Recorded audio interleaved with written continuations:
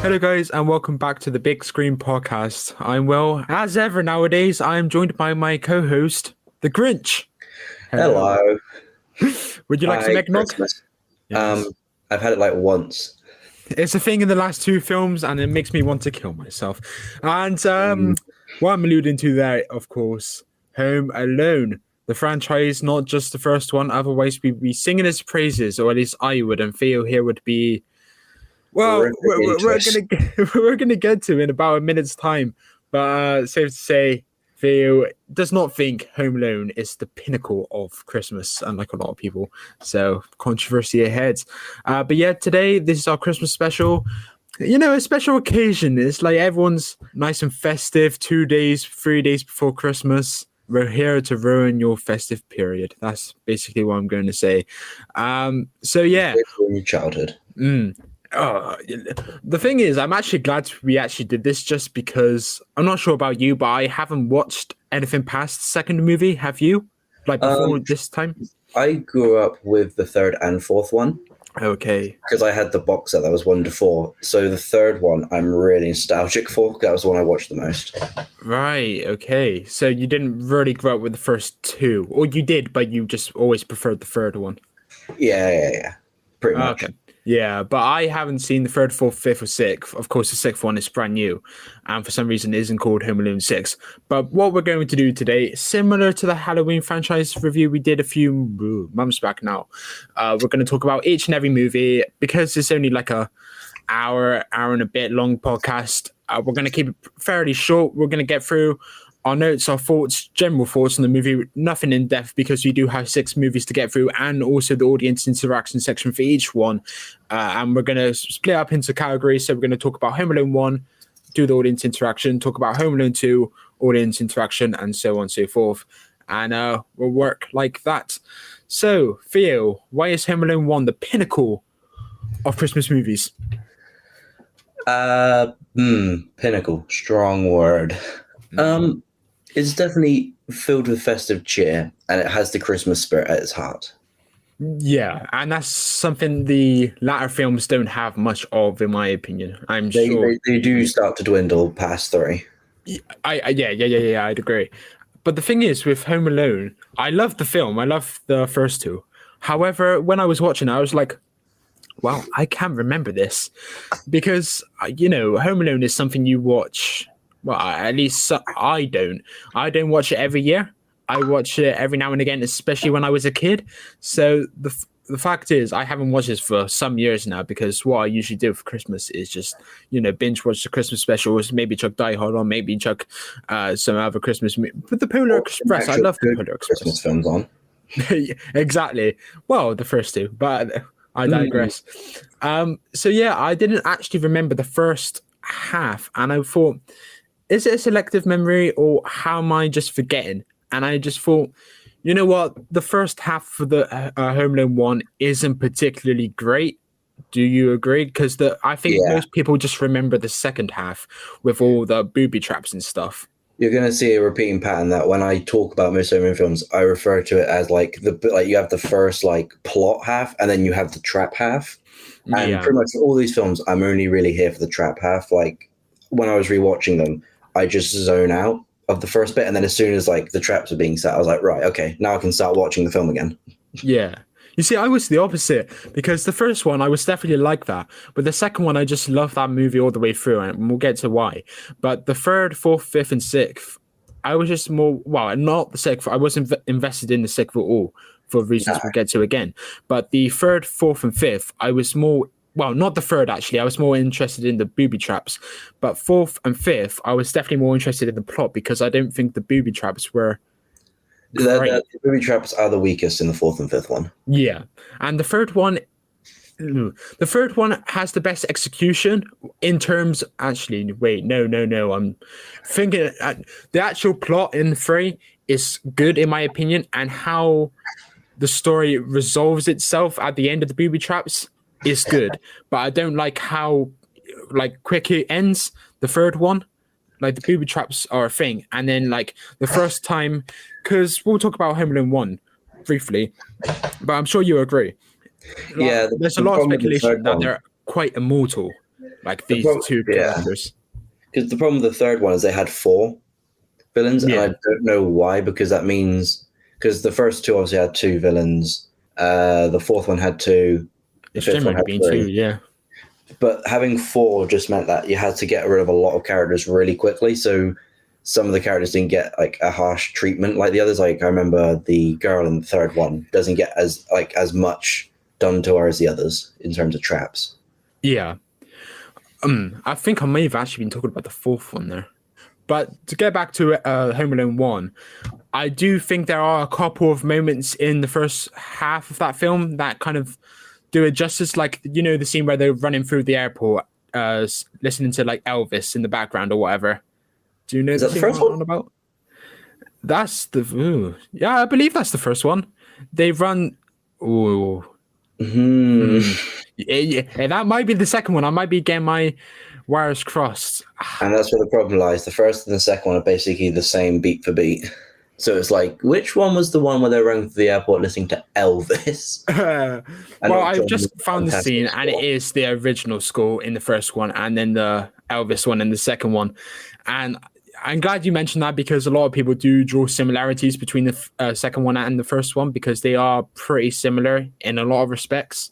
I was, when we were going through the story part at the beginning, I was going like beat for beat the exact same. Like, all right, you left him at home, kid realizes, kid's happy, wants to go, wants them back, bad guys. So it was like, even the shady redemption character was basically just the same, but shit. Which one?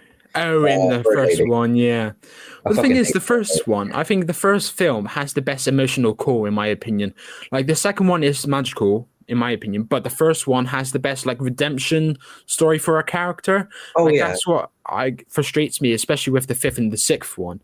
They have very minimal of that, and I think the sixth one just, like, misses the mark completely, because it hasn't got one at all, like a redemption for a character. And I think when I was watching those latter ones, I was always thinking about Home Alone 1, about how they handled the story with the old man and his family and him supposedly being a murderer, because that is what makes the Home Alone movies for me. Like, ending the movie with like a moral compass of like Christmas and like being together with a family, and the other ones just don't have that. And I think a large part of it is, I don't think Home Alone 1 was released in the 80s. I think it was like 1990, but it does feel very 80s. And I think that's in terms of how it was made, it looks very 80s. And I think that, especially with John Williams' score, John Williams' original Home Alone score only works in the original, in my opinion. And that's because I reference this now because I just watched the sixth one just before we came on here, and they reused the score of the original in that movie. And I just don't think it works when put over, you know, modern day graphics and like something that looks quote unquote good. Get me? It didn't deserve it. It didn't earn its pay, like the crescendo. Whereas in the first one, the music, like when it swells, when you have the old man hugging his like distant son, and the music swells and the emotion comes through, like John Williams' amazing score, obviously, that is like the pinnacle of that film for me. It's just the emotion and the music. And then the sixth one is just like, oh yeah, we got the music. Yeah, let's play that. Yeah, music. Yeah, but you just referenced it there. I do think the ending is the absolute best part of this movie. Like, I love the traps and stuff, but the actual ending, the hug, it was phenomenal. And then the Kevin, what did you do to my room? Yeah, and that was the only time that it actually worked, because I was getting worried because, again, I forgot large parts of this film. And I was watching it and I was like, are they going to touch upon the fact that he's just destroyed his cabinet? And then when it actually ended on that, I was like, thank God, because I was like, that could be a massive plot hole. It was bugging me, and then it just resolved that, which I appreciated. Something interesting that I'm going to defend is that I think the third one handles the aftermath and the traps better than most of the other ones. And when we get to just talk about Home Alone 3, I will elaborate on that point. Okay. So is the child's neglect argument a big factor for you disliking the franchise as a whole? Like, so I know some people say worst movie ever, child neglect bad. Does that affect you? Or suspension of disbelief? I think that's a large part of this film. See, the thing is, because overall, the second one is the best one probably for me. But the first one, Thank God, the yeah. child being left alone, is really odd. Like, I get it, they're a big family and like the counting of the heads and stuff, but it just felt really dumb. Whereas in the second one, I felt it was a bit more believable that he would get on the wrong plane. Like, that seems like that I could actually see that happening. Yeah. Whereas just leaving this kid alone and then the kid not being able to put it together, I was like, well, this is dumb. Yeah, we'll very briefly get to the second one in a minute. But I just want to talk about the traps, really. I think it's so iconic, like this whole segment, and I think it's never going to be forgotten. It's never going to age, because I don't think... Have you seen a booby trap movie being done better than Home Alone 1? Because I think Home Alone 2, whilst is excellent, Home Alone 1's traps is just phenomenal. I think the booby traps in Saw 2 are pretty good. Oh, fair. But in the Home Alone films, I think the traps are really good in this one, but they're not their peak. I think in terms of the franchise or just in movie in general? I think in the franchise and in just the movie in general, the traps in the first film are iconic. Like, you know each and every single trap. You know you can roughly guess, you can roughly remember the order that they come in, just because the Wet Bandits, just phenomenal. Like, can we talk about the Wet Bandits? Like, they're just amazing characters. They're so dumb but brilliantly written. They're funny as hell. They're the only things I laugh at in these films, and their commitment to like the traps and the absurdity of like their reactions to it is just perfect. It is what makes the film actually good. Yeah, and I think a lot of people attribute that to Joe Pesci and Joe Pesci or whatever, and I do agree, and I think he's good, but I do think a lot of praise deserves to go to Daniel Stern as well. I think Harvey's definitely his the best. timing is oh, thank God. But like the moment in Home Alone 1 that I just burst out laughing and also had like a what the fuck moment was when like Kevin has supposedly jumped off the building and he says maybe he's commit suicide, and I was just there dying. And then he just turns to him, Marv, and then I think, the fact that a future movie brings Marv back supposedly really pisses me off. That is dreadful. Don't get me started on that. But yeah, because they portray Harry to be like the more like a grounded burglar. Like, I could actually see him like casing the joint and like going around and doing all the shenanigans. But then I just see Harv as a bumbling idiot, which is like, works in their favor, because I'm taking Harry really seriously. And when he's like threatening Kevin with like the gun and stuff, and like, I'll bite all your things off one by one, I'm like, Jesus Christ, this is kind of scary. And then Harv's just sat there like, yeah, I'll smash his face with an iron. I'm like, okay.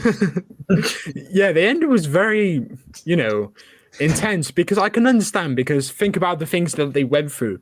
But saying that about a kid, it really presented him as like really ruthless and like weird. They didn't give a crap.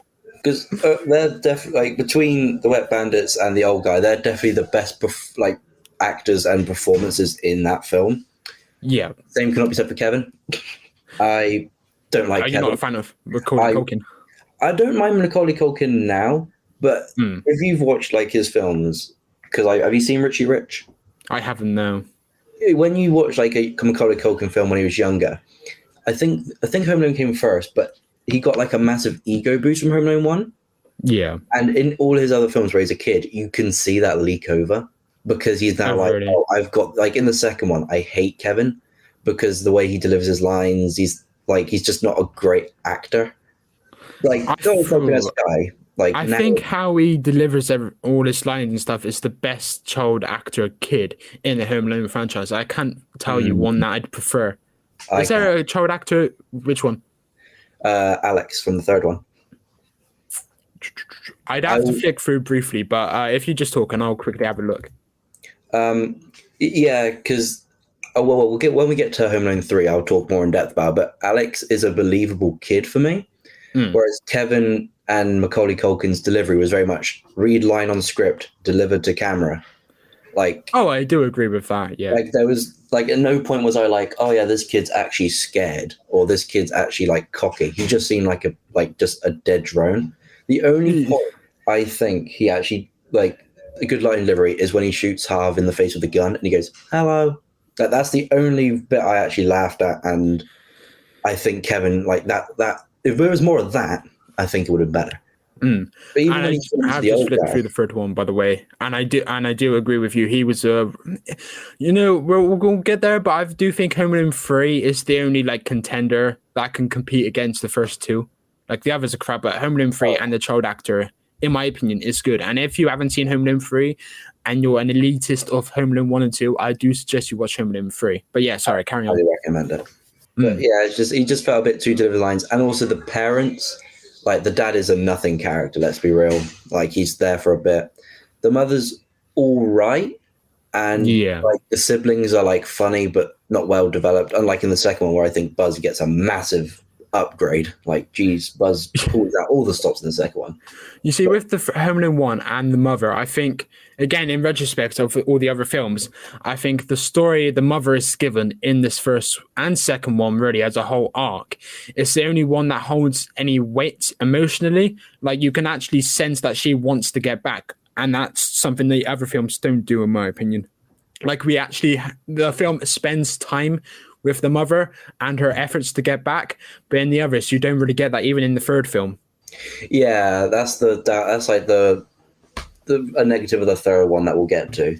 But overall, like the performances in the first one, like villains and the twist guy, I think are great. Everyone else is kind of meh. I can't blame you. And I gotta mention it, there's a YouTube channel called Screen Rant, and they do like pitch meetings. And I did link you one yesterday, but you're out watching Spider-Man No Way Home. Did you watch the Screen Rant videos I sent? No, because I was walking home when I read them. So I was like, I'll watch it when I get home. But I just came home and collapsed because I was really tired from walking all day. Fair enough. You did like No Way Home. You may as well just mention that now. You liked No Way Home. I love No Way Home. I'd say it's probably second best MCU film. Jesus, I was going to watch it on like the 28th, but now I've put it forward to like next Tuesday, the 21st. So when this comes out, I would have watched it. At least I should have done. So yeah, that's cool. Actually, no, this comes out on Tuesday. Maybe we'll see. We'll see what I've done for the schedule. But yeah, back to the YouTube channel I was on about. I found their YouTube channel yesterday after watching Home Alone 3, and the Home Alone 3 like parody thing they've done for it is their best one, in my opinion. It's just so comedic. But I went back and they did these videos for Home Alone 1, Home Alone 2, Home Alone 3, and I believe Home Sweet Home Alone. I don't think they've done 4, 5, or 6, or 4 or 5. But the first one, it like the gaping problem, in my opinion, that like some of the others actually sorted out, especially the fifth one, I think, because it's like a gamer kid and like kind of gives you like an explanation as to why he can do the traps. However, with Macaulay Culkin's Kevin McAllister, of course, like this is the guy at the start of the film that I didn't even know how to pack a suitcase, but like later in the film, he's this guy making like insane booby traps. And yes, he's a kid, but where's the feasibility there? Can he not pack a suitcase? It is very like. All these people? Oh yeah, by the way, he is basically the Saw killer now. Have you seen that theory? That I have not. What is the Saw killer? Saw films is an older Macaulay Culkin, like he's an older Kevin. Jesus. And I when you watch the Saw films, I just crease thinking, is that Kevin? Well, the thing is, I like halfway through the franchise, I was just thinking, if I were to make a Home Alone film in the future, what would I do? And I think the one thing you have to do, in my opinion, if you're going to make a reboot, is have Macaulay Culkin back. I think you cannot have a successful sequel without actually paying homage, like proper homage to the first and second one. Like have a reoccurring character, not just have like Buzz and then just have his recurring thing be, oh, you trout sniffer or something like that. Like that's crap.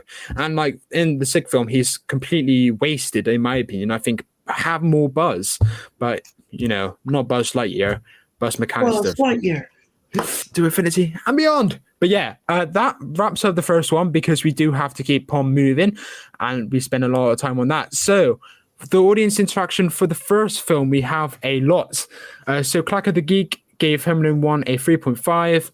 Grant's Movie Club gave it a 4.5. Andrew gave it a 5-star. Jack Burton gave it a 5-star. Jane gave it a 3.5.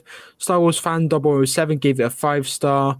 Ben gave it a 5-star. Bigfoot Anon gave it a 5-star. Off the Cuff Reviews gave it a 4-star. George Papart gave it a 4-star. Gabe gave it a 3-star. Dan Z gave it a 4.5-star. Matt Hall, also known as Matt Whedon, gave it a 5-star. Roman Wallace gave it a 4-star.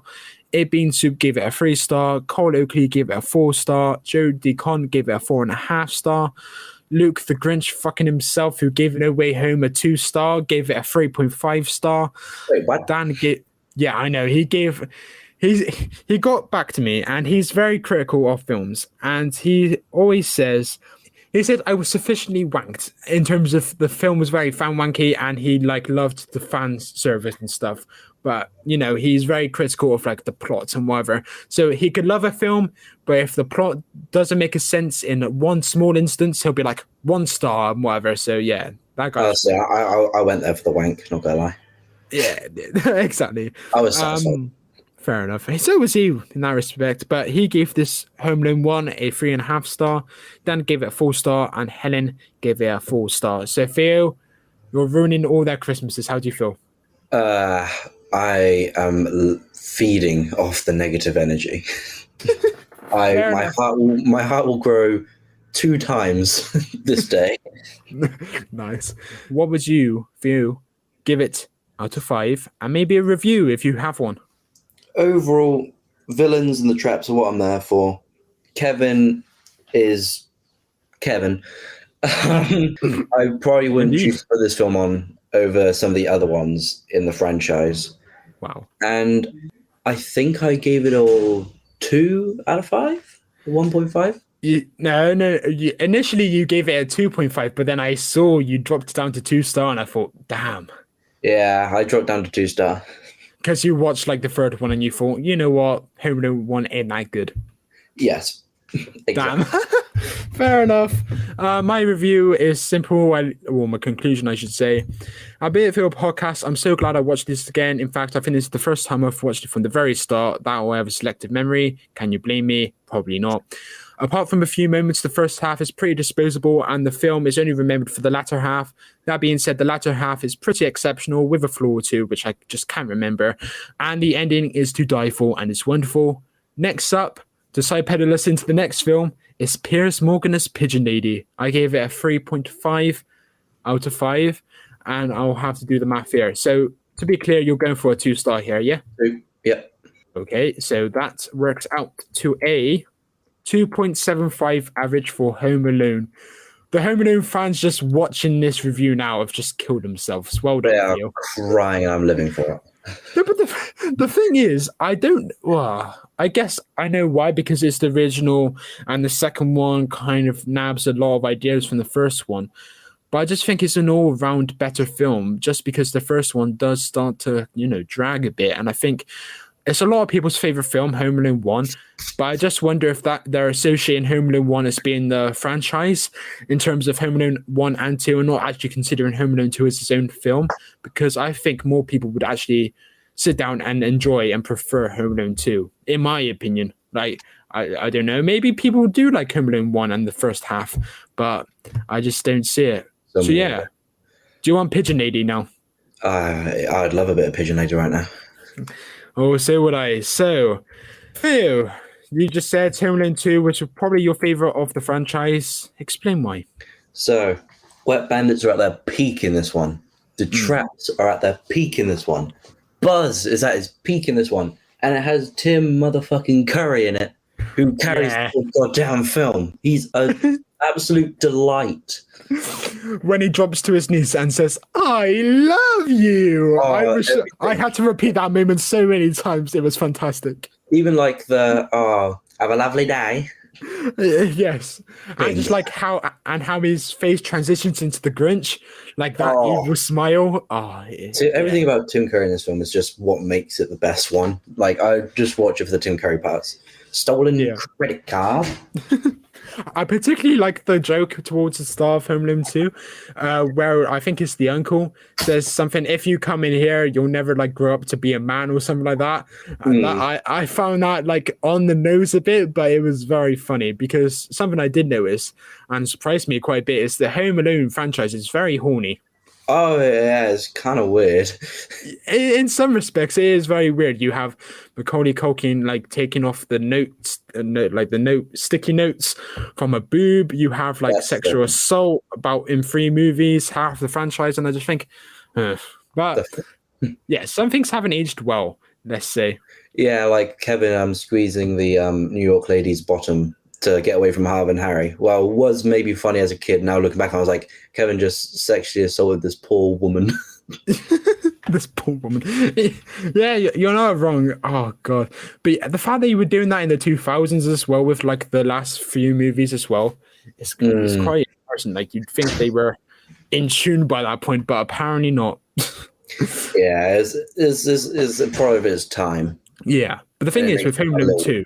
Personally, with Home Alone 2, is because it's a direct sequel, and like the other films try to create something like original in terms of plot.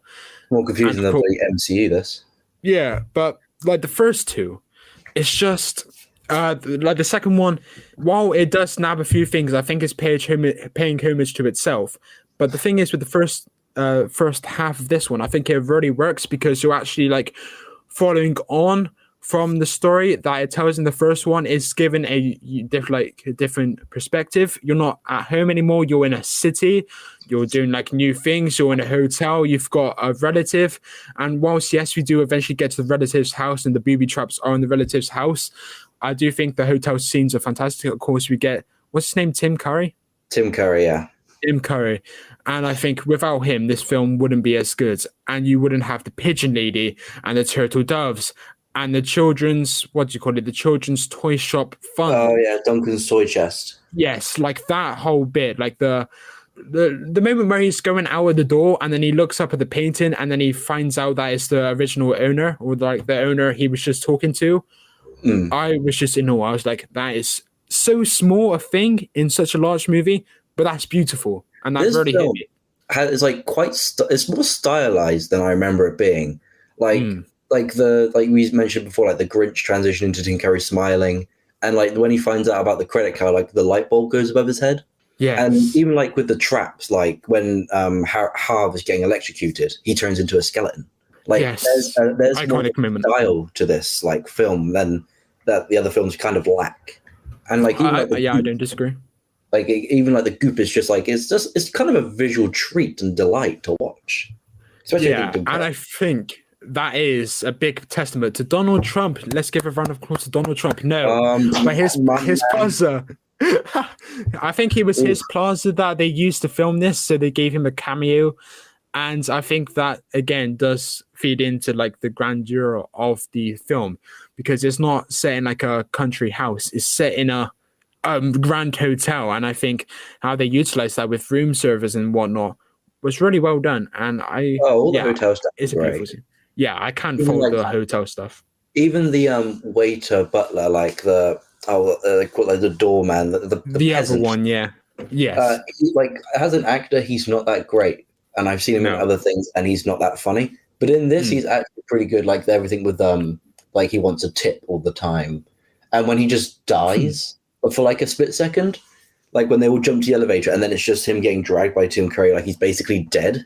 Just that really got to me. How he gets like the chewing gum from Buzz, and he says, "Nice family." I love that. Just the little touches like that. Yeah. Quite controversial. Oh, go for it. I hate the pigeon lady. I don't think she's as good as the old man in Home Alone 1. Like, I think she's the weakest, like, side redemption scary character, in my opinion. Because you know what, I don't disagree. I just don't care about her. And her performance is okay, but beyond just birds and I fell out of love, so I'm homeless. It's a little weird for me. And also, she's just like, oh, yes, Kevin, come to my house on top of orchid. Like, what the fuck? Why are you out in the garden in the first place, out in the park, if you've got that? Oh, you got to play by Bertie. What are you doing? Like, the Total Dove things were sweet. And, like, when he gave it to her at the end, I was like, oh, that's quite sweet. Then again, I was like, he's literally just gone up to this random, like, at least the other guy was a neighbor. This is literally just some random ass New Yorker. He's just like, you're my best friend. I think it redeemed it a bit with the turtle dove thing, because before that, she was only given like 1 or 2 words of dialogue in terms of every time she spoke. 95% of the time, it was literally just no, yes, or thank you. And again, that feeds into she hasn't spoken to a lot of people, so she doesn't really know how to speak. But I do think, whilst weaker than the first one and arguably weaker than the second one, the turtle dove stuff does make up for it. Even though we literally see the turtle, it's a bit of continuity error, of suspension of disbelief and whatnot. But you see the turtle doves on the top of the tree, right? And he's looking at the turtle doves, and then he just turns and runs. And supposedly he's now got the turtle doves that were on the top of the tree whilst everyone was doing their unwrapping and stuff. How did that happen? Or did he have 4 turtle doves? It's a bit confusing. I can't be asked to figure it out. To be fair, it's a Home Alone film. Indeed, it is. But yeah, Kevin in this film, even worse than the first one. At this point, this is when he started becoming pretentious. So, like, everything with the hotel is like spacious and luxurious. You can tell in his delivery, he's like, "I'm hot shit." I think that's the point, though, because he is in a massive hotel. He's like manipulating these guards, and it's like Macaulay Culkin's performance is just really off and weird. Like, what's the line I just thought of? That's like obviously the roomy and spacious. And when he realizes that he's alone in New York, where he's like, my family's in Florida and I'm in New York. And he raises his eyebrows and stuff. My family's in Florida and I'm in New York. Dun, dun. I was like, what the fuck? Yeah. At least in the first one, it kind of made sense like that. I made my whole family disappear. But this one, he's just like sat at an airport on his own. No staff have thought to come up to this kid who's obviously not where he should be. And he's going, I'm in New York, my family's in Florida. And they're like, yeah, it's just a kid, innit? But the traps in the second one, I agree. The electrocuting thing it's just iconic in it. And it's fantastic. And they bring that back again in future films, which, you know, homage, but no. And the one bit I really like, even though it does defy, physics and whatnot, is when Marv, goes down on the toilet and his head explodes. I think that's Harry. Harry, damn it. Harry lowers himself into the toilet bowl, and you just cut to the exterior shot and you just see boom. I love it. Yeah. And the bit that gets me is when Marv eventually gets into the house and he says, Harry, I'm at the top. And then he falls to the bottom. Yeah, that was one laugh out. Just, Harry, I'm at the top.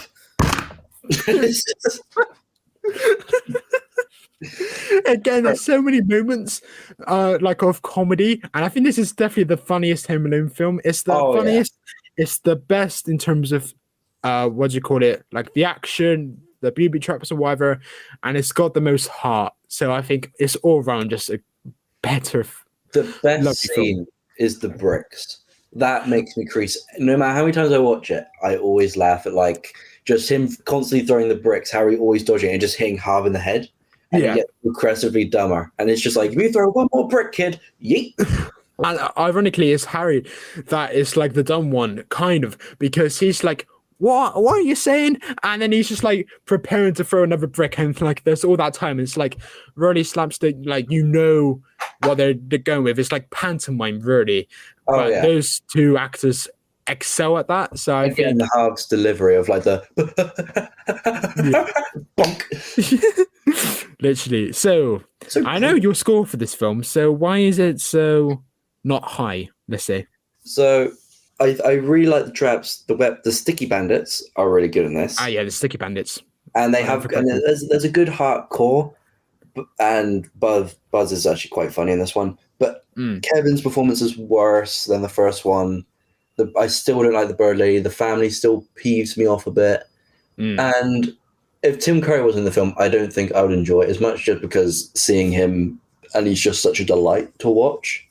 I agree. But I don't think, because with Home Alone, I would never put on a Home Alone film by choice unless I was in an ironic Christmas mood. And then again, I put on 3. But but 2 is like a solid film. I'd say it's a good average film with great moments, but some really bad moments. It's very sluggish at points. I can understand. Well, yeah, fair. But I do agree about Tim Curry. I think it would descend if he wasn't in this from like a great film to like a good solid-y film. Like you'd say it would go from like solid to bad, but I just think great to solid, you know? So yeah, we're at kind of opposite end of the spectrum, but this one again has a nice heart and I do cry every single time again with like the shoveling man in Home Alone 1. And at the end of this where I know it's like I mentioned earlier, the whole child neglect thing that they keep like the critics of this franchise keep mentioning, how it's like, oh, you shouldn't feel bad for the mother and whatever, she left her kid or whatever. But for whatever reason, every single time that mother returns, I always tear up, and I always attribute that to the weight of the story that they give her, unlike the other films, in my opinion. And I always tear up at the end of the first two films. Do you? I said the first one, like, it gets me going. Yeah. And the second one, the stuff with the mother, I'm not really bothered about, just because I'm like not really bothered about the family. Christmas. Yeah, like the Christmas tree, like that was a nice, like, little callback to the beginning of the film. But when they make like Kevin's performance again, it just doesn't lend any emotion. He's just like, "Mom," and then they hug. But in the first one, I tear up at the old man. Yeah. Because like the hug is so emotional. And then the second one, Bird Lady just waves or something, and you hear Kevin's dad going, "You spent $900 on room service." Even though he's in like the middle of Central Park, and then he's in like a hotel, and somehow he hears him. His fury just transcends space. Again, I love this franchise, and I think the final four, like everything after Home Alone 2, like really makes an effort to do something unique and try not to fall into the trap of Home Alone 2 in terms of repeating itself. Which I can respect. And I do respect that. It kind of gives like a more feasible explanation to why Kevin left, or not Kevin, but the kids. And it doesn't always work, but you have to respect that it did that. But the audience interaction for Home Alone 2, Theo, are you ready? Yes. Very nice. Andrew gave it a 5-star. Jack Burton gave it a 4.5 star. Jane gave it a 3.5 star. Star Wars fan 007 gave it a 4.5 star. Bigfoot Unknown gave it a 4.5 star. Off the Cuff Reviews gave it a 3.5 star. George Papa gave it a 3.5 star. Gabe gave it a 4 star. Ben gave it a 4 star. Matt Hall, also known as Matt Whedon. I don't know why I keep saying that every single review, but he gave it a 4 star. I just said Matt Hall. Roman Wallace gave it a 4 star. Joe Deacon gave it a 3 star. Cole Oakley gave it a 3 star. Luke gave it a 2.5 star. Dan gave it a 3 star. And Helen S gave it a 4 star. So, Phil, what would you give Home Alone 2? And what's your conclusion? Conclusion, well, I basically just said my conclusion. Yeah. Love the Sticky Bandits. Don't like Bird Lady. Tim Curry can be in any film and give it a star automatically. I give Home Alone 2, Lost in New York, a 2.5 out of 5. Fair enough. I literally just quoted 2 quotes I already mentioned. So it was Kevin faints. I thought that was an iconic moment where she's in the airport. That's a fantastic moment. And I'm at the top, and then falls to the bottom. Again, iconic. Good Love stuff. It. And I also said this is the best Home Alone film, and I give it a 4.5 star rating. So I'm definitely pulling these averages up. Very minimally. Yeah, so the average for Home Alone 2 is a much more respectable, and I'm sure we'll both agree with the score, a 3.5. I think we can both agree with a 3.5 for Home Alone 2. I can agree with that as a combined score. Nice. So this one's your baby, Home Alone 3. Explain the nostalgia for you with this film. All right, so growing up, I had a box set of Home Alone 1 to 4, which could be viewed as a curse because the fourth one God will get to. But as a kid, I was way more into the spy and the espionage kind of aspect of the third one. And looking back on it, I now do realize that they are terrorists and not spies, which was a bit of a surprise to me. Yeah. But I was the third one, just watching that one on repeat, and the songs, because I don't think John Williams scores it, but the songs he doesn't know. It's just the first two he does. But there's some of the songs in there when they play, I think I mentioned it. They play "This Is My Town" or something in the trap montage, and when that song came on when I was rewatching it, I just got a wave of damn, this is childhood for me. Because I don't think I exclusively watched it at Christmas. I think because I used to watch a film before I went to bed every night as a kid, right? And I think this would just be one I'd be put on Home Alone 3. You see, that's the mentality I want back. Before you go to bed every night, just chuck a movie on. I have tried to start doing that. Watch a film on the evenings. Why don't you do any more? Just too busy. Well, we do have uni assignments and whatnot, so that takes a lot of part of our time. Now that I'm older and I watch a film, I'll like analyze it and critique it more. So then if I go to bed right after watching a film, I'll be just led in bed thinking about the film. Whereas when I was a kid, I'd be like, let's whack on Aliens in the Attic or Escape from Planet Earth and just... Film school has literally destroyed our brains when we watch movies. Even Zorro. I used to watch Zorro as a kid, but I used to fall asleep during it. And now I love Zorro. But as a kid, I was like, fuck this, I'm going to bed. Yeah. So Home Alone 3, for me, I was really surprised by it. Because I found myself for the first 50 minutes, and I think I did allude to it earlier, I was more of a fan of the actual story as opposed to the final booby trap montage and whatever, and we'll get to why later. But I think it took a really unique approach, and again, we'll talk about why I don't think it totally works in terms of like the first 5 or so minutes. But for the first 50, I thought, this is good. And it's only disliked because Macaulay Culkin isn't in it. And I just thought, there's some bias here. And I was taken by surprise. And whilst I do like the car, sequence where it's like going all over the place, it goes on for so long. And that's where it kind of descends. Like, I liked that bit, but I just thought, this is really called padding right now. You're taking like a quarter of an hour out of a film just watching the car go around. And whilst, yes, there's some funny little moments in there, it is 15 minutes of an hour and a 40 film, And that's where it did kind of descend for me. Yeah, I can back that. Like, some of the stuff was a bit sluggish, and the traps in this film are not the best, but they're not the worst. But like, the traps are kind of meh. I do have a point about the third one, but I will reference the... Screen Rant Pitch Meeting franchise again. And if you haven't seen those like playlists of videos, please do go and watch them. I'll link them in the description below. However, and the third one, which is the best one they've done in terms of like the Home Alone ones, because that's all I've seen.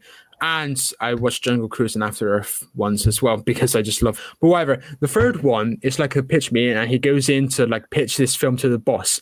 And it's like, no, we're going to do a Home Alone film. Oh, is it going to have Macaulay Culkin in it? No, but we're going to have a really adorable kid. And where is it going to be set? Well, it's going to be set in Hong Kong with terrorists. And he's like, what? And I just started laughing because that is essentially what it was like. Yeah. It's like going through the whole franchise. Just like Home Alone, kids left at home, bandits try to break into the house. Home Alone 2, kid goes on wrong plane, bandits try to break into the house. Home Alone 3, fucking terrorists are invading the small suburbs. Home Alone 4, 2 people want to steal a prince. Oh, you're not wrong. But the thing is, this is what kind of feeds into my criticism of the franchise after Home Alone 2, the heart of it.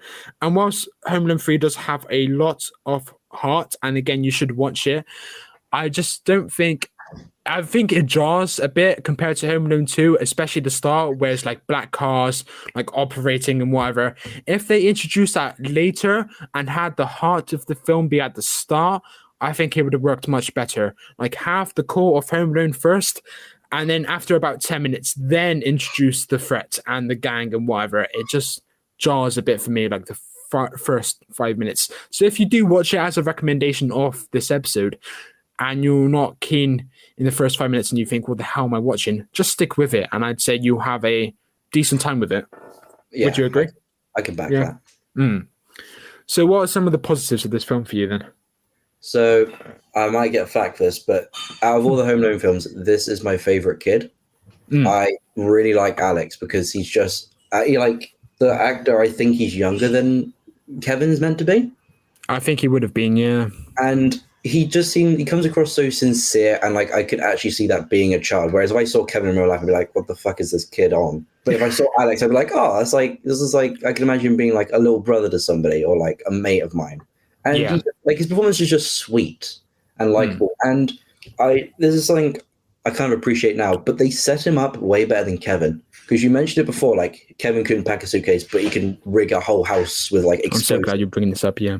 But in Alex's case, the first the first scene you see of him when he's in his home is he's rigged this little like alarm clock setup to feed the fish. Yeah. And just that little touch makes it more like obvious, and that he's into spy and espionage, and that he's a bit of like not peeping Tom, but he likes to look through his telescope, and he's wired differently, as Dave would put it. Yeah, but ironically, I would say he's down to earth, but for opposite reasons, because like he calls the police often. Yeah, that's for the first 2 times. He's like got realistic. He's someone breaking the house. He's like, I'm gonna phone the fucking police, and when he sees them again, he's like, I'm still gonna phone the police. And then again, like the motivations there to actually take it into his own hands after not being believed by the police twice. It makes sense. Why not just phone the police? He was like, nah, I'm gonna torture these guys. And again, the pitch meeting video kind of alludes to how the second time he calls the police and like the second time they rob the house is a bit pointless in retrospect, and it is a bit more padding. Like you don't need the second one, and it's literally the same. Because I was watching the second like call out, and I was like, oh, they're gonna catch him this time, and then they didn't, and I just thought, oh damn, we're doing this again.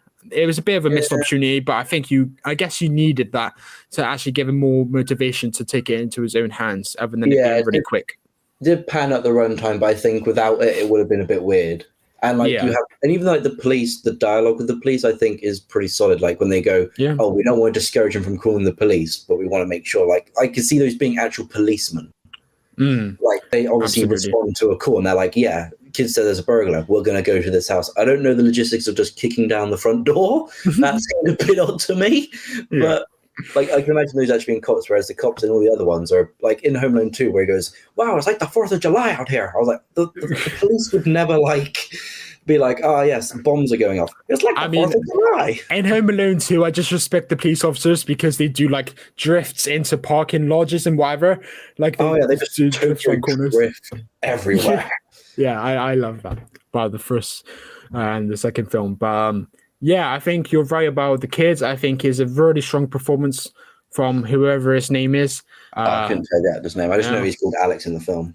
Yeah, and I did write out my review on Letterboxd, and one of my mates, Mario Bowser, who's also known as Jamie, been on a few other channels and of mine and whatever, he said a problem I have with the film is that we went from 2 idiot burglars to 4 international terrorists. Yeah, this made the film really complex and kind of weird for a Home Alone film, should I say?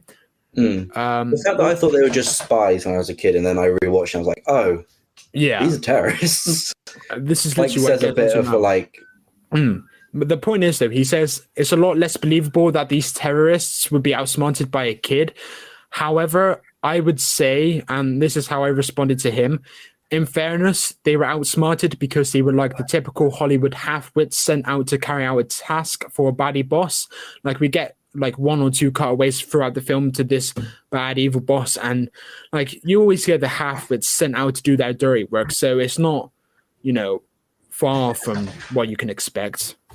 And I think terrorists in Home film is naff, but and I do think the defeat is good. There are no wet bandits, no.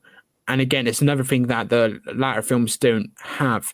The threat, like especially with the 6th one, I can't wait to get to that one because I just want to rip it to shreds.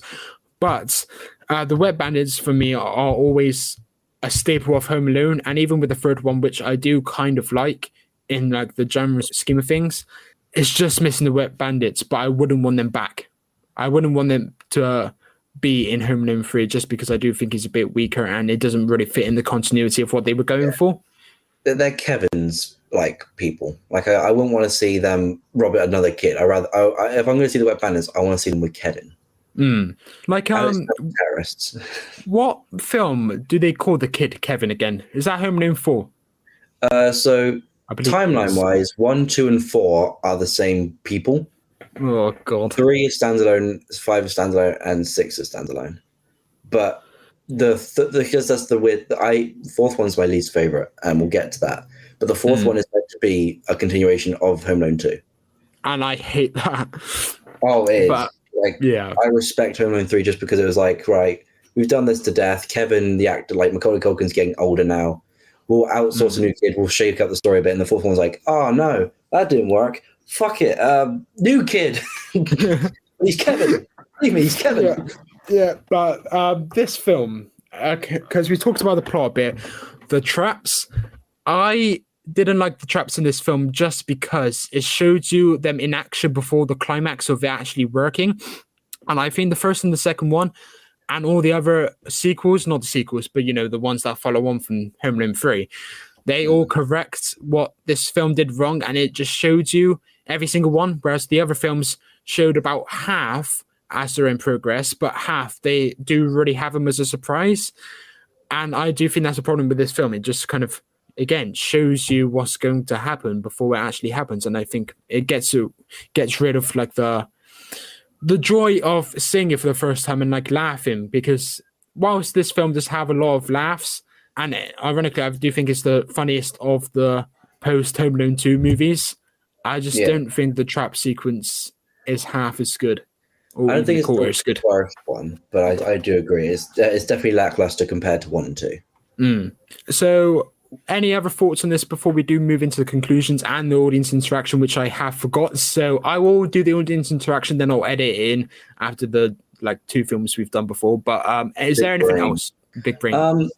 The family is a little weaker in this one.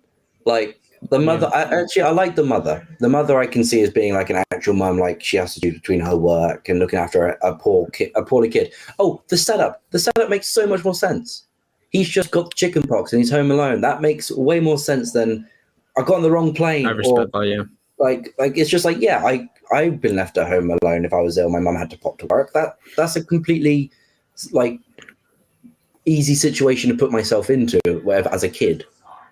And the mother, like you can see in the mother, like she obviously they show her a little bit more than the other people, like Scarlett Johansson and their Buzz. Yeah, Scarlett's in this.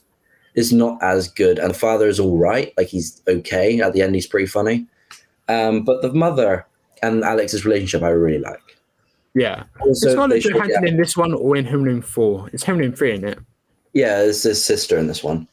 That felt very weird watching like established actress like as a kid. Like you don't often see that, like a massive star. It was odd.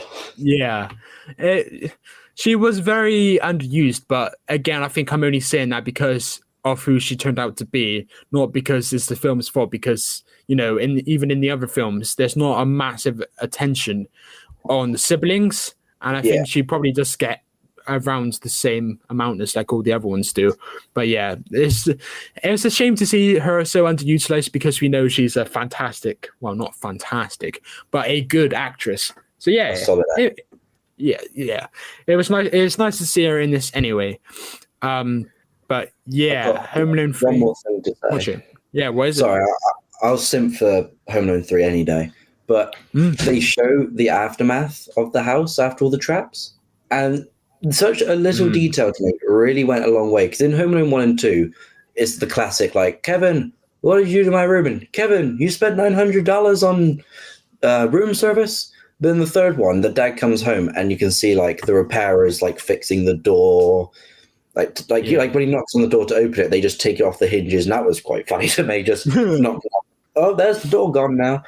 And, like, the aftermath, I was like, oh, it's nice. The ending is not as, like, tear-jerking or as warm-hearted as the other ones with like the bird lady and the supposed murder, but it was just like a nice little so they are going to show that they do fix the house up.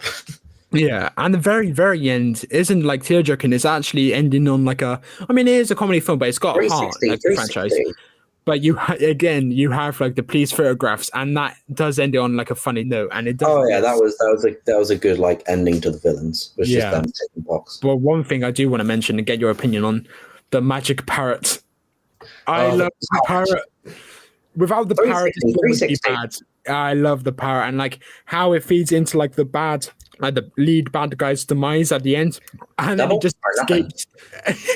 He just escapes the igloo on his toy car that he's moving by himself. Oh, that's hilarious. The parrot is great and is so quotable. Like I was like, "What's on your mind, Bucky Buck?"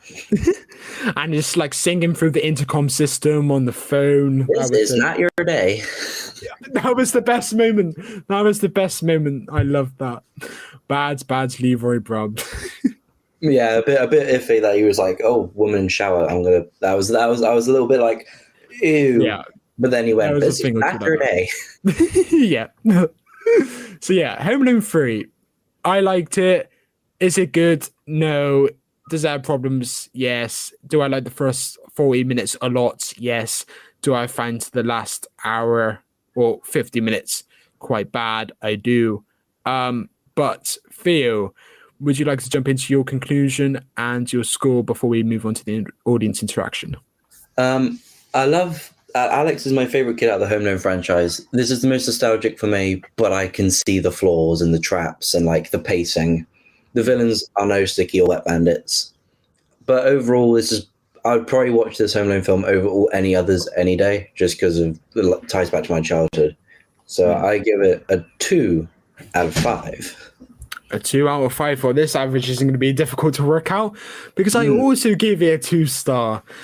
I said, in fair, I'll repeat myself for the conclusion on every single film. I won't mention the first paragraph, but I will say I really like the story, but it misses John Williams' score massively, and the villains, to echo you, aren't no wet bandits. I miss Marvin Harry.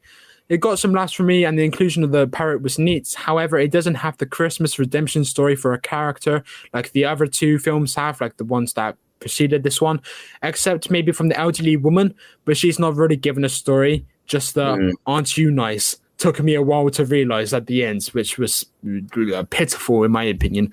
When I was ago, Harvard Hoover was in the White House. Like, I were you invested in the woman at all?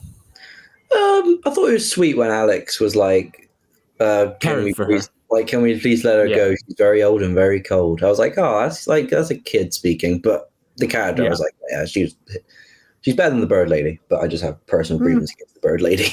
Yeah, yeah, I can tell the personal vendetta you have against her. But plus the ending, as we both said, doesn't have the heart the previous 2 films in the franchise have either. And of course, I gave it a 2-star out of 5. Right, now on to Home Alone 3 audience interaction. Oh, this is your baby, so don't get too, emotionally charged by this because it may not be what you want to hear. I have my ears covered. Okay. Well, a few less people have watched this one, but this is how it goes. Andrew gave it a 3-star. Jane gave it half a star. Star Wars fan 007 gave it a 2-star. Bigfoot Anon gave it 2.5 star. Off the Cuff Reviews gave it a 2.5 star. George Papa gave it a 1 star. Matt Hall gave it a 2 star. Roman Wallace gave it a 1.5 star. Cole Oakley gave it a 1 star. And Dan gave it a 1.5 star. That was not too bad. Really? That was a lot. There was a 3 in there. My man was giving it a 3. Who did that? I'll shout him out. Andrew.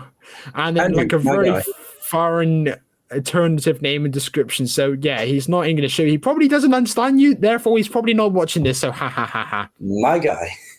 My guy. You never hear this, but my guy. Let's go on to Home Alone 4. Pinnacle of Home Alone. Ironically, though, it's not actually my least favorite. In terms, no, let me correct that. This is my least favorite. Let's get this out in the open. My least favorite. No. I don't know how to describe this. I think it's the worst, but I don't think it's the worst. I think it's the worst. I'm just going to put that out there. In terms of, I think it's the worst made, but I don't think it has a massively atrocious story. I think it's a very bad story, but I think Home Alone 5 is the worst thing ever. One of the worst things ever. Because I'm not going to defend it. Don't get me wrong. I hate Home Alone 5 and 6, but I don't think they're worse than this one. Like, I think there are actual likable qualities in the other 2. In this one, I was just miserable throughout. Oh, so was I. I whacked this on and I started just cooking my dinner because I just didn't want to watch it again. So you've seen this before? Oh, of course. Even as a kid, the only thing I liked was the spy gadget he got. Because I have one of those toys. Oh, that's neat. But other than that, even as a kid, I was like, nah, this ain't it. First of all, you mentioned earlier, it's in the same continuity if you want to listen to that. But now there's it's the same because Kevin, but the parents are split up and he's got 2 siblings. I don't know if he only had 2 siblings in the first one and the second one, but he only has 2 now. He had about 5, I think. They're a lot poorer. There are a lot of cousins, but I think that only made up for about half. And I think he had about 4 or 5 brothers and sisters. I could be wrong. They just died in the war. Yeah. They de-aged him. Kevin is now played by an even worse actor. Like, Jesus Christ, this kid pisses me off. Like, it's just, deliver the line. Say the line. Say the line. I'm just like, fucking no, please. Yeah. God, just stop it. So, first of all, I think French Stewart, who plays Marv, is dreadful. Oh, God, yes. He is absolutely pitiful, and I think it does an absolute disservice to the original 2 movies, and I don't consider it canon in terms of I don't think of it in the same continuity. Oh, you're one of those fans. It's not part of the canon. No, in terms of I hadn't watched 3 to 6 before this, right? And I was very content in my life knowing Home Alone 1 and 2. And that's it. The fact that I now know in 2002 they did this abomination to the first 2, I don't want to soil 1 and 2 in any way by thinking that they brought, well, not they, because it's a different like production creative team and whatever behind it, but they, in terms of Rod Daniel, who I feel bad for him because he is dead and his films aren't the best. So, you know, I don't want to kick him while he's down, quite literally. Oh, that was a bit deep. But Jesus, this film was dreadfully directed. I think the framing was awful. There was not enough headspace in some shots. In some shots, you wanted less headroom. In some shots, it was literally just their chest, and when it could have been the head, you could have just like taken the camera away from the person, zoomed out a bit more. I think it was a massive, massive misstep in terms of continuity and also how it was directed and shot. And it was pretty. This is the thing. It's the worst made Home Alone film, categorically, and I think it's the closest you will get to an objectively bad film. I know art is subjective and whatever, but this is the closest you will come to an objectively bad film. Yeah. But I think it does have a bit of heart. Oh, here we go. It has a bit of a heart, and I do think the booby traps were done better in this film than the previous, and that's the only redeeming qualities I can think of, because the child actor, should I say, is dreadful. The actors in general are awful, and I see a lot of people defend this movie, not defend it, but say, oh, it's awful, but the plot twist was nice. And I disagree in terms of, and I will come to you in a minute, and I will let you talk, but I just want to say the plot twist isn't good just because it's a plot twist. You know what I mean? Like, you can have a plot twist, but if it's not worked up to, Home Alone 6 has a nice plot twist, in my opinion, because it's like you really don't expect it. But in Home Alone 4, it's literally bad guy, good woman, bad, and that's it. And I think that's awful. And I don't think the plot twist is a positive in the slightest. The plot twists. What's the other one? The mother. The mother? If you do that again, then I'm going to have to ruin you. Or like the mother turns into a bad guy. Wait, what? Oh, the mother, or the rich lady. Yeah, the rich lady. Oh, yeah, not the mother, the rich lady. Because, like, she's nice to Kevin. And then as soon as he ruins her party, he's like, you'll never sleep in this house again if you do any of that shenanigans. Yeah. So there's 2. Thing is, the rich lady, I just think it was tone deaf in many ways because of the continuity and also because of that lady. Like, yes, she's rich and she does have that bit of dialogue, but it's kind of justified if you think about it because he's ruined her home twice. However, and it's about time that she does kind of have a heart-to-heart with him. Not heart-to-heart, but like cold heart, let's say. But to make her like the all-in-all villain in the final 10 minutes at Christmas, and every single person like turns their back on her on Christmas Day, is a bit naff in my opinion, and is quite evil. Yeah, it wasn't really Christmassy, was it? It was just like, fuck the rich, which I normally would back, but in this instance, I was like, what the fuck, the rich? Yeah. It's just a bit. I can see what they're doing, but the father was so devoted to her. Like, even when he left her to get back in the cab, like, he makes a little dig towards her. But until, like, the very end where he's saying, oh, I don't think this is going to work out, you don't really get the impression that he's not, like, upset with her. Like he's always like all infatuated, let's say. And like the only moment I really get that impression that he's not is when the mother and him kind of reminisce about that moment in front of her, and then she kind of cuts it out. Like they're talking about how there's this funny moment in their past, and I get the impression that like their story isn't over. But other than that, it doesn't like come to a satisfying conclusion, in my opinion, and it feels not Christmassy at all. Yeah. But Home Alone 4, what don't you like about it? Everything, literally everything. If I could give this a 0 out of 0, I would give it a 0 out of 0. Yeah. But Letterboxd doesn't work like that, so we move.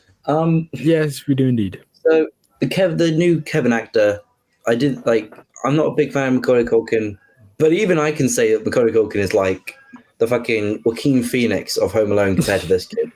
Like, geez Louise, all of his lines suck. He's just really bad. Yeah. All the actors list. Harv, they butcher Harv. Harv has a wife. Harv has a mother. What the fuck was Prescott doing? Why was he like... Oh, to be fair, Prescott is the only thing I would give half a star for. I was just about to say, I think Prescott, Eric Avari, I think I'm butchering his name, but he's not great, but he's not awful. And that's the biggest compliment I could give to this film. I completely disagree with you about the traps. I think in this film, the traps are the worst. Because, interesting. As I remember, there was a swinging pan. They flooded a bathroom. The first bit where they flood the bathroom and like the shower somehow floods the whole house within about a minute. Like that was a load of crap. And it was like the Titanic, but in a house because of a shower. That wasn't a trap. That was just them being fucking idiots. Yeah. Like, I honestly, think of the other 3 films. Like, they're building shit. Like, they're literally changing the house. And this one's like, I'll put a pan and I'll tie the elevator so they can't use the elevator. Oh, not like there's stairs that she could have fucking used. No, the elevator, because, it's the elevator. And also, they just take a nose at the end and like they die. This just makes no fucking sense, mate. It's so bad. Well, you see, that's where I do disagree with you because I thought that was quite. I mentioned it earlier how Home Alone 1 and 2 have a tendency of like giving these characters a really, and Home Alone 3 because you literally see a guy get mowed to death supposedly, and then he's just come out with like a weird hair. Like that's not what happens when you get mowed by a lawnmower. But what I'm trying to get at is the first 3 films show him as immortal. Really, let's be honest, like we respect that it's going with like a different plot, like Home Alone 3, and we respect that they're trying different things and trying to stay original, which this film doesn't in terms of like the character and continuity, which I bloody despise. But the ending presents these characters as defeatable, like truly defeatable. The police don't have to come. I think they do. Yeah, of course they do. But he actually does defeat them by like them falling from a height, even though they don't die. They get up and run away, and then his 2 siblings trip them at the end, and that's what gets them done. Is that they trip them at the end. I was like, it would have made so much more sense if they fell and died. I would have respected that. I'd be like, damn, Home Alone just fucking killed somebody. But no, they got up, ran out the door, tripped, and then they called it a day. They're like, oh, these kids are too much for us. Yeah. Too much. There was recovery time, I suppose, but God. Yeah, fair enough. But I did shamefully laugh 2 times. I can't remember the second laugh, but the first laugh was ironically where Marv goes, cookies. And I'm ashamed that I laughed. Yeah, like they're all like hugging, and he's like, oh no. And then he looks in front of him and he says, cookies. That was a nice moment. Yeah, I'll give you that. Now you mentioned that's like the only moment I can remember like cracking a smile at. I was like, okay, that's well done. You got that was one. the bit of decent acting as well from him. Yeah, because it's just the other 2 ladies are like really fed up with him. He's just cookie. Yeah. So that is the abomination. That's Home Alone 4. I will stick with my original score, even though you just destroyed my point about giving it a 1 star as opposed to half a star. But we move. So any final thoughts on Home Alone 4 and a conclusion and a score before we move on to my score and also the audience interaction? I think my review on Letterboxd sums us up the best. Home Alone 4, hold the fucking door. Yeah, it needs booting out, this film. I give it a half a star out of 5, and that's being generous. Yeah. Because Letterboxd won't let me just give no stars. So you literally would give it a 0 star if you could? I'll give it like a 0.1 if I could. Because like one smile and Prescott is like maybe, but no, I wouldn't say this. For me, Prescott is very one note. He's a bad character, Prescott. However, he's not atrociously acted. Yeah, I just like the actor guy. Nice. For me, so that is a 0.5 for you, of course. Again, it's not hard to work out the average for this one. But again, I said Christ above. The acting is dreadful, the framing is dreadful, the directing is dreadful, the story is dreadful. The fact that they reuse names, including Kevin McAllister as the lead kid from the original duo of films, is dreadfully tone deaf.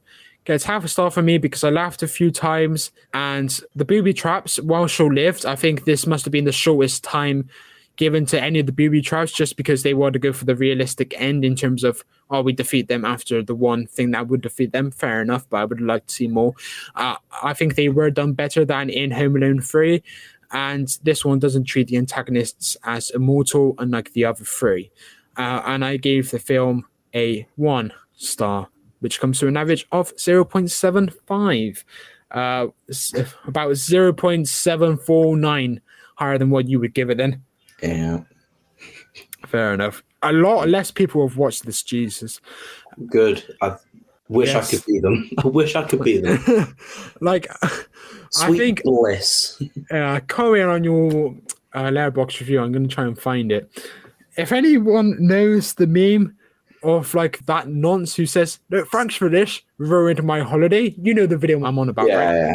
Yeah. I comment on Theo's Letterboxd review of Home Alone 5, the one we're about to get onto, and I said, "Will, welcome to the podcast. Let's do a Home Alone franchise review for Christmas." Theo, "No, thanks for this, ruined my holiday." Like 4 episodes in, and you've been put through a crap franchise that 1/3 of is quite good, and then the other 2/3 are just bad to atrocious. I was so happy when it was like, "Oh yeah, we're doing Home Sweet Home Alone." Okay, I was actually gonna watch this in my free time just to see, and then you're like, "Okay, how about we do the franchise?" You see, it's only because I couldn't be asked to redo the thumbnail. Like the thumbnail I did originally was the whole franchise because I thought, okay, we'll do the franchise, and then I changed it just to the latest one when I thought, 6 isn't very feasible. And then I thought, I can't be asked to do the thumbnail again, so I said, "Theo, I'm sorry, but we're doing them all." Yeah, and then I turned around, I was like, "Yeah, I've seen the first 4, so I've already got to watch 2 new ones." And you're like, "Wait, the fuck?" Yeah, and then you just decided to watch them all again, I suppose. Pain. Yeah, you haven't seen 5 and 6 before, to be fair. So at least you're a completionist now, technically. Yes, that's me. Yeah, but Home Alone 4 scores for this one: Andrew gave it a 1 star, Matt Hall gave it a 1.5 star, Roman Wallace gave it a 1.5 star, Carl Oakley gave it half a star, and Dan gave it a 1 star. Carl, you're the winner. Matt and Rowan, what the hell are you guys thinking? It's not a 1.5 star. It's not bad. It's bloody dreadful. Like, it is objectively bad, this film. Not many people at all give it above a 1. Well, 1 star, yeah. Everyone's just giving it like half a star, 1 star. It deserves it. It's dreadful. I've lost all respect then. Yes. But let's move on, big man, to Home Alone 5. The Holiday Heist. Or as you put it... Oh, what did I say this? Oh, Home Alone. Heist. The Joy Heist. I stole that from you, but you were too slow. Damn it. Yeah. Oh, whoever's watching, if you go to Letterboxd, go to my account. I've made funny reviews on all the Home Alone films. Yeah, it's just funny one-liners. It's brilliant. I'm a funny guy, what can I say? Yes, but Home Alone 4. Again, you go first. What do you think of Home Alone? Not 4. Home Alone 5. What do you think of Home Alone 5? God, was it refreshing. Like, it's not good. Wait, what? I don't think this is still... Well, this is the 4th, if I had to rank them. This is the 4th.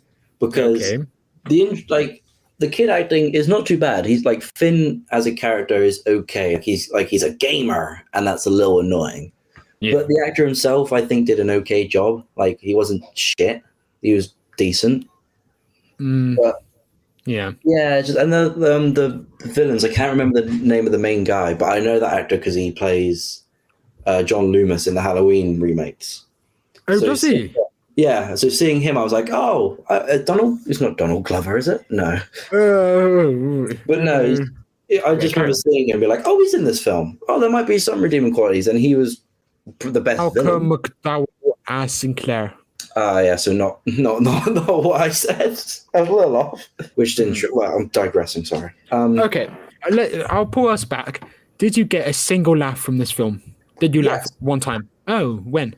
I really like the dad and Finn's relationship. Like, I wrote down here. I was making notes. I said I'm vibing with the dad and Finn because there were moments. Because I hate the mother in this film. The mother is like the worst parent out of all the Home Alone films, I think. Oh no, the mother in Home Alone 6 is a dreadful actress. She's a dreadful actress, but in this one, she's just really mean, bitter, and doesn't have like any redeeming qualities. Whereas the dad is sort of sweet, and like he has this kind of like, oh, we need to get him out of the like, let him get out of the nest and stuff. There was just this one scene where the mother's talking to the sister, and they're having like a back and forth, and then the two. Finn and the dad are like looking like to each of them like a tennis match, and then they just look at each other, and that look just broke me. I was like, I like these guys. Yeah, I actually quite like Dad and Finn. The other characters are a bit black, but Dad and Finn I like there. I think it gives it like a nice twist because again the first two are so hearty towards the mother, and in the last one we just spoke about, Home Alone 4. It's very much like a dad-centric, dad good, also mother good, like evil lady, rich lady bad, but the two parents are still strong. But this film is out-and-out father film, and I do like that. I do think the father in this is pretty not bad. But yeah, I do agree the mother was just bitter. And again, I think that's why I call this film soulless, just because you have a mother that is really unlikable. Yeah. I like the whole time the mother said anything or was on screen, I just was like, yeah, I don't care.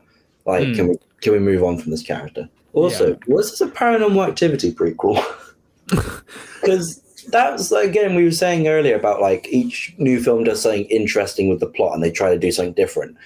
I quite like the direction they took this one in being like this paranormal like weirdness. Like obviously there was no Paranormal Activity. But it was nice, like, little twist of being like, is the house haunted? Is it not? I think it feeds into the booby traps at the end as well, because for a large part of that sequence, you don't actually see the kid executing them. You just see, like, the ones that, again, the gamer guy who was kind of explaining how to do it to him. He was literally just saying, you've got to do traps that, you know, you don't have to launch manually, and this film just takes that to an extreme because you only see him do maybe like 2 traps out of like 15, and I quite like that because it does again feed into the haunted house. Like the house is still in this, not a kid, and I do respect that and the direction they went with that. Yeah, it's obvious a TV movie though. Like when I was watching it, I didn't know. Yeah, because it's the cuts. Yeah, the cuts to black for obvious adverts. And also, like, the feel of it. Like, it's odd to comment on, but the way it was shot felt really clean.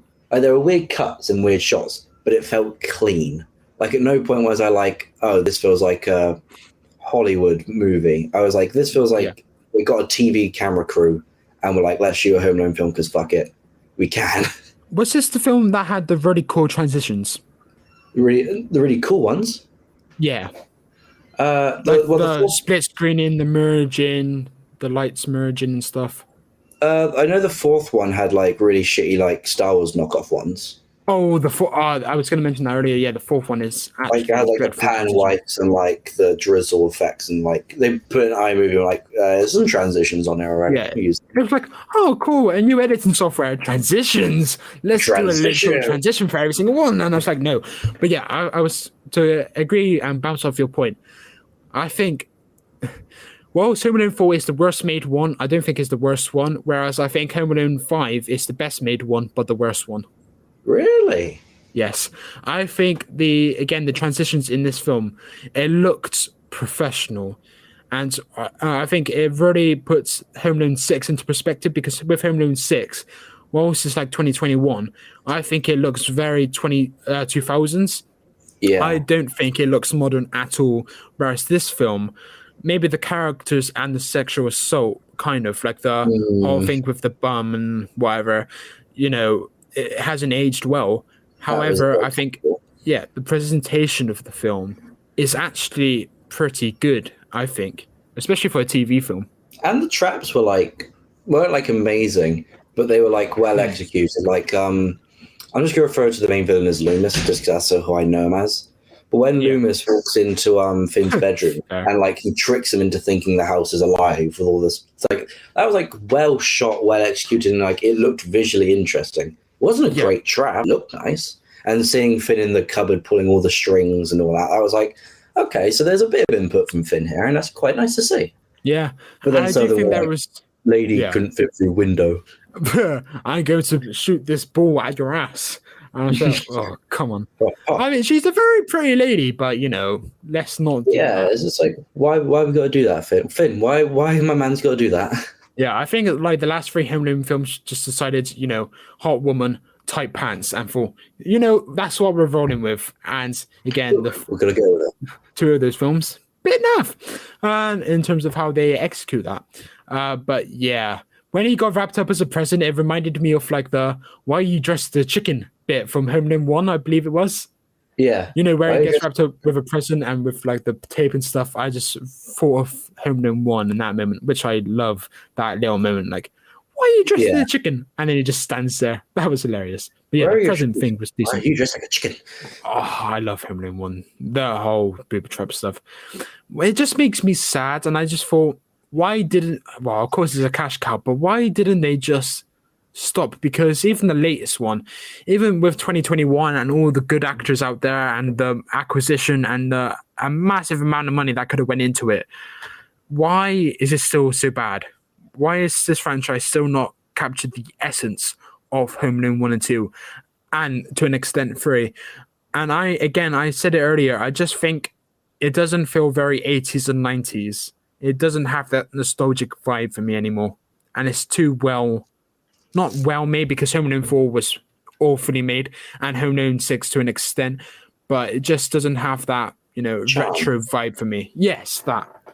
Feels like, we need to make Home Alone the holiday heist. Well, let's make Home Alone the holiday heist. Let's make a warm Christmas film with a strong house. Like, let's make a Home Alone film. Exactly. That's what I was thinking. I was like, if I were to make my own Home Alone film, the Christmas would be at the center of it.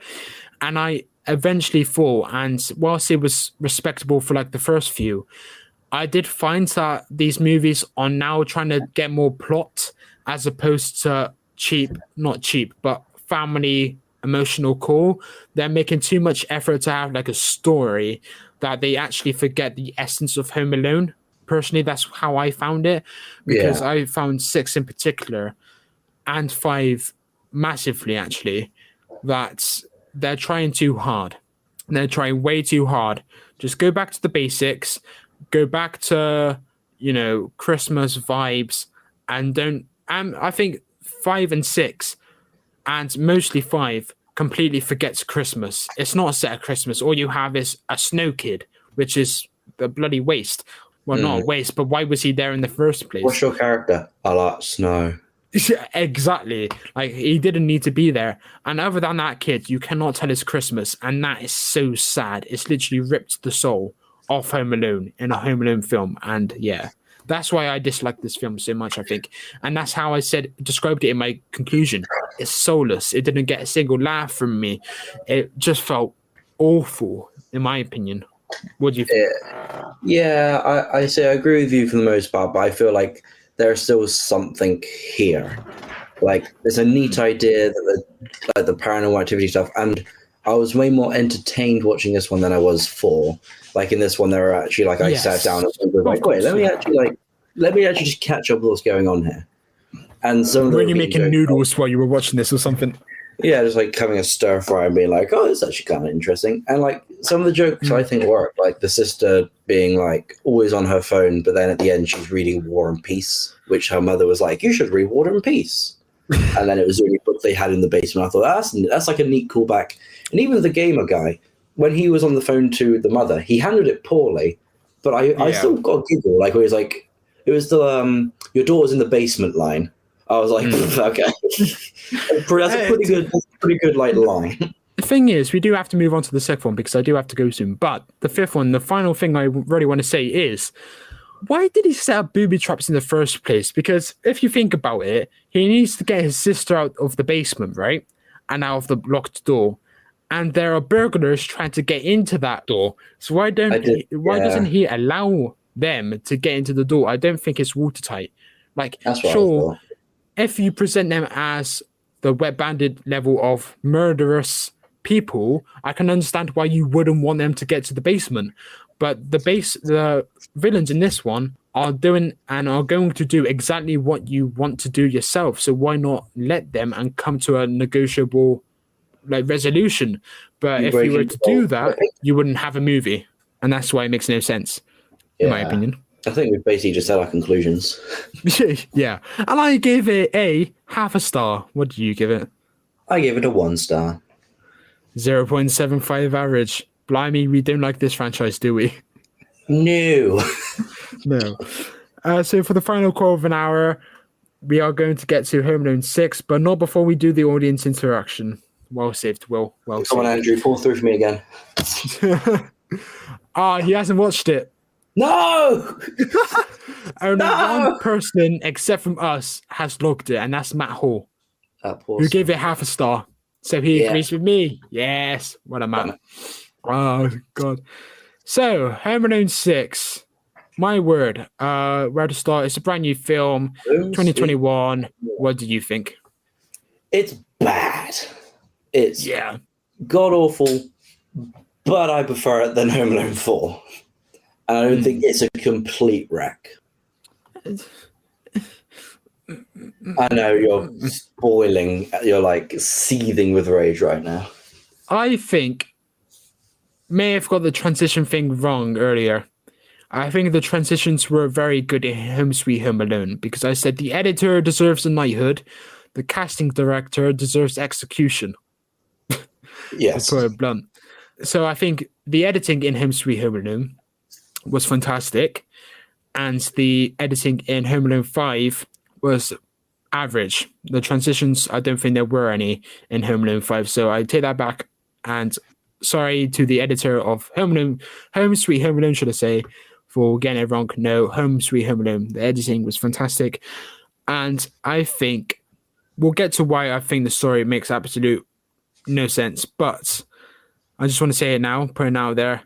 Every single actor in this film is awful. I don't know. I like the burglars. They weren't good actors, but I liked them. The mother and the father, yeah. But it's that because of the story, because it makes them sympathetic, which I think was a massive misstep. So maybe that's why you liked them. See, yeah, I think that this is like the most interesting concept.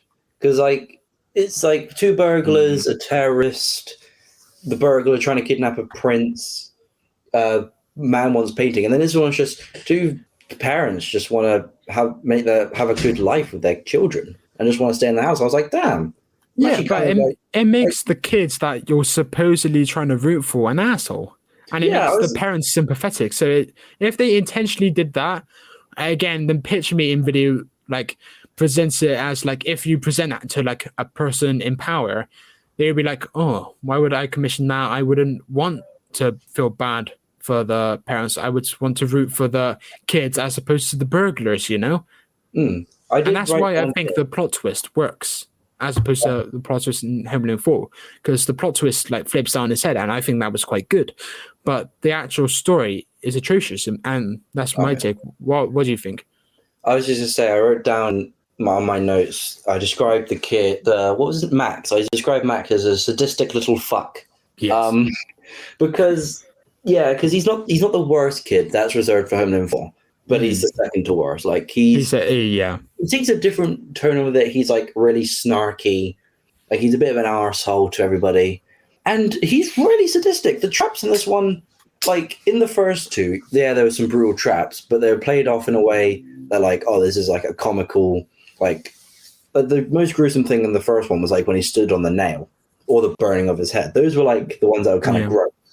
In the second one, it was all whimsical. But in this one, the kid put pins on the ends of Nerf darts And I thought that was fucking brutal. And he also set the mother's feet on fire. And afterwards, when she washes them off in the snow, you can see her charred feet. And I thought, Jesus Christ, these kids are like. It was a horrible little brat because she literally says, "We don't want to hurt you. We just want to talk." And then he responds to that by burning her feet. Although the alive with the Coke bowls, that was the one joke I did laugh at, where it's like, "Why have you got so much soda?" And then he goes, "My parents bulk buy. It's more cost efficient." And he throws that got a laugh out of me.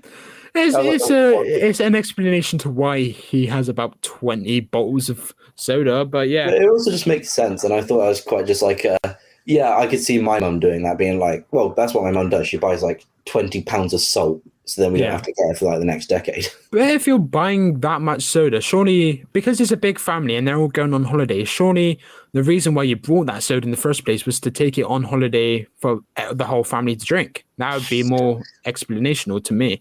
Yeah, the plot in this is very weird. Like, the Uber was odd, and that the idea that, like, why was he in the car asleep? At no point did we, at least to get away from his family. Yeah, like, he didn't, like, I don't remember him getting in the car and being like, I'm gonna go sleep in the car. I don't remember getting in the car. He got in the car and then he was like, oh, TV, great. And then the next time we see him, he's asleep in the car. Which is fair enough, but yeah. I think it's dumb. Like, this is the worst setup for the kid being left home alone for me. It was just, he was in the car asleep. They got to Tokyo and like, oh shit, we forgot our son. Yeah. I really dislike this film. I don't think it's the worst one, but I think the use of the few songs from the original soundtrack didn't work for me initially, and this is the only film that does use the John Williams soundtrack. And initially I was like, oh, this is a bit tacked on, especially the song from like the church.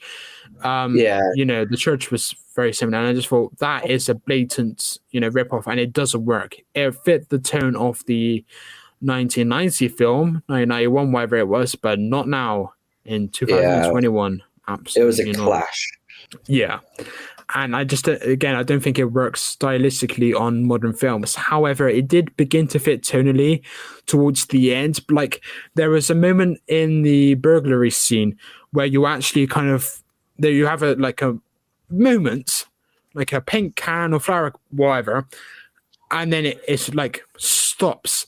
And then you have a shot of the mother, similar to Harry, I think, in Home Alone 1 or 2. And it's the same musical beat, and because you feel for the burglar at that time, you do actually kind of think, oh, that kind of works, that musical little beat there. And also at the end where they reuse the music for the emotional ending, I also liked that. So I do think twice it worked, but for the first hour, the music did not work, in my opinion. What do you think of that? Because that is a huge thing, the fact that they had the soundtrack in this film from the original. So I wrote down that the callback at the beginning, I like the callbacks to the McAllister security systems. I thought that was quite clever. Yeah. But then as the film went on and there were more callbacks, I literally just wrote down the callbacks are a little too much on the nose. And in all the other films, I made notes on the soundtrack and what I thought of them. This one, I just didn't write anything because it was just it just didn't really leave an impact on me. I just don't remember apart from using the church song, which I was like, oh, that's the same song, but over a lesser scene. Even though it was still quite funny, it was as good as Home Alone 1, the scene they used it for. But overall, no. Yeah, and again, the thing that makes the song in the church so iconic to Home Alone is because of the grandfather. The heart of that first movie was the grandfather and the relationship with the son and the granddaughter, and the rift, should I say, between them. And the fact that he was there and such a pivotal balancing scene of that film and that story was him in the church is such a special moment. And that's why the soundtrack is so beautiful. But the fact that they added on to a scene from this film that feels so empty, it has no story. The daughter is singing there for reasons we don't actually with her shoulder way too exposed. Yes, that. and it just feels very empty, and it's homage, but it's bad homage.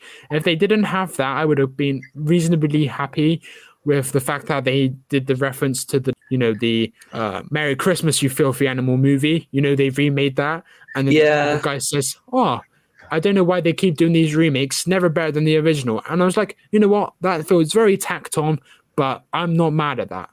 I'll allow it. Exactly.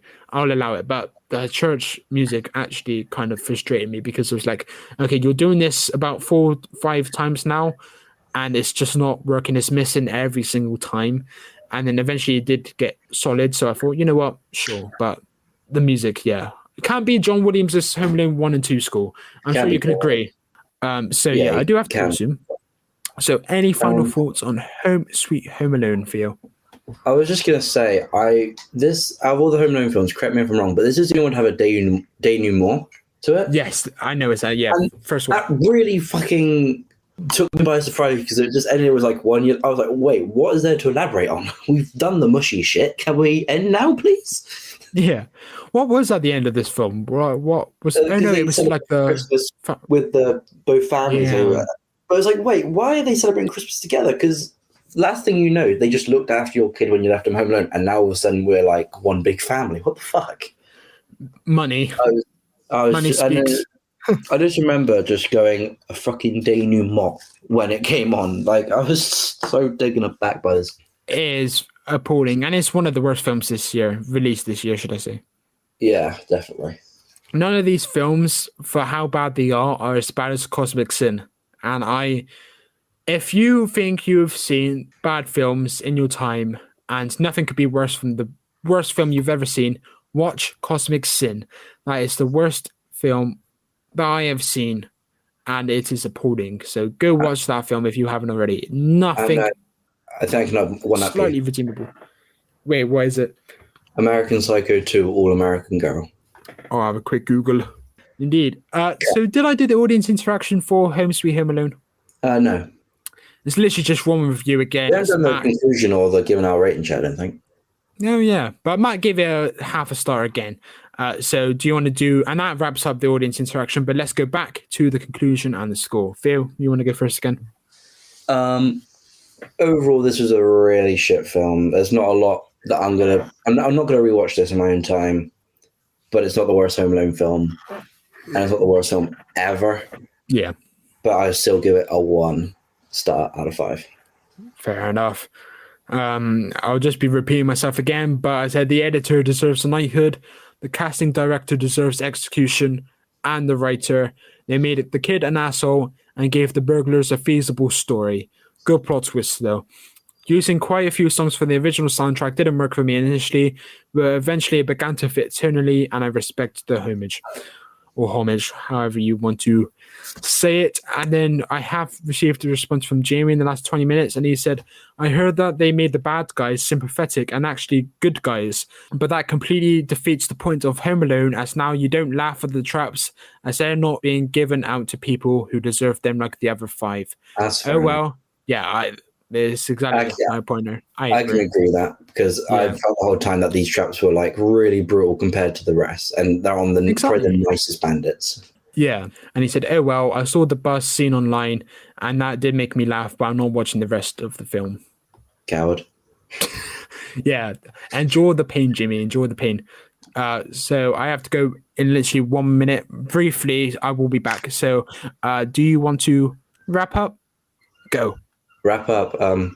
This was the review of the entire Home Alone franchise. I've been put through hell, and honestly, rewatching them was interesting. I think Will kind of got that as well from it. But this has been the Christmas special, and I hope it's made your Christmas day as a little present for you all.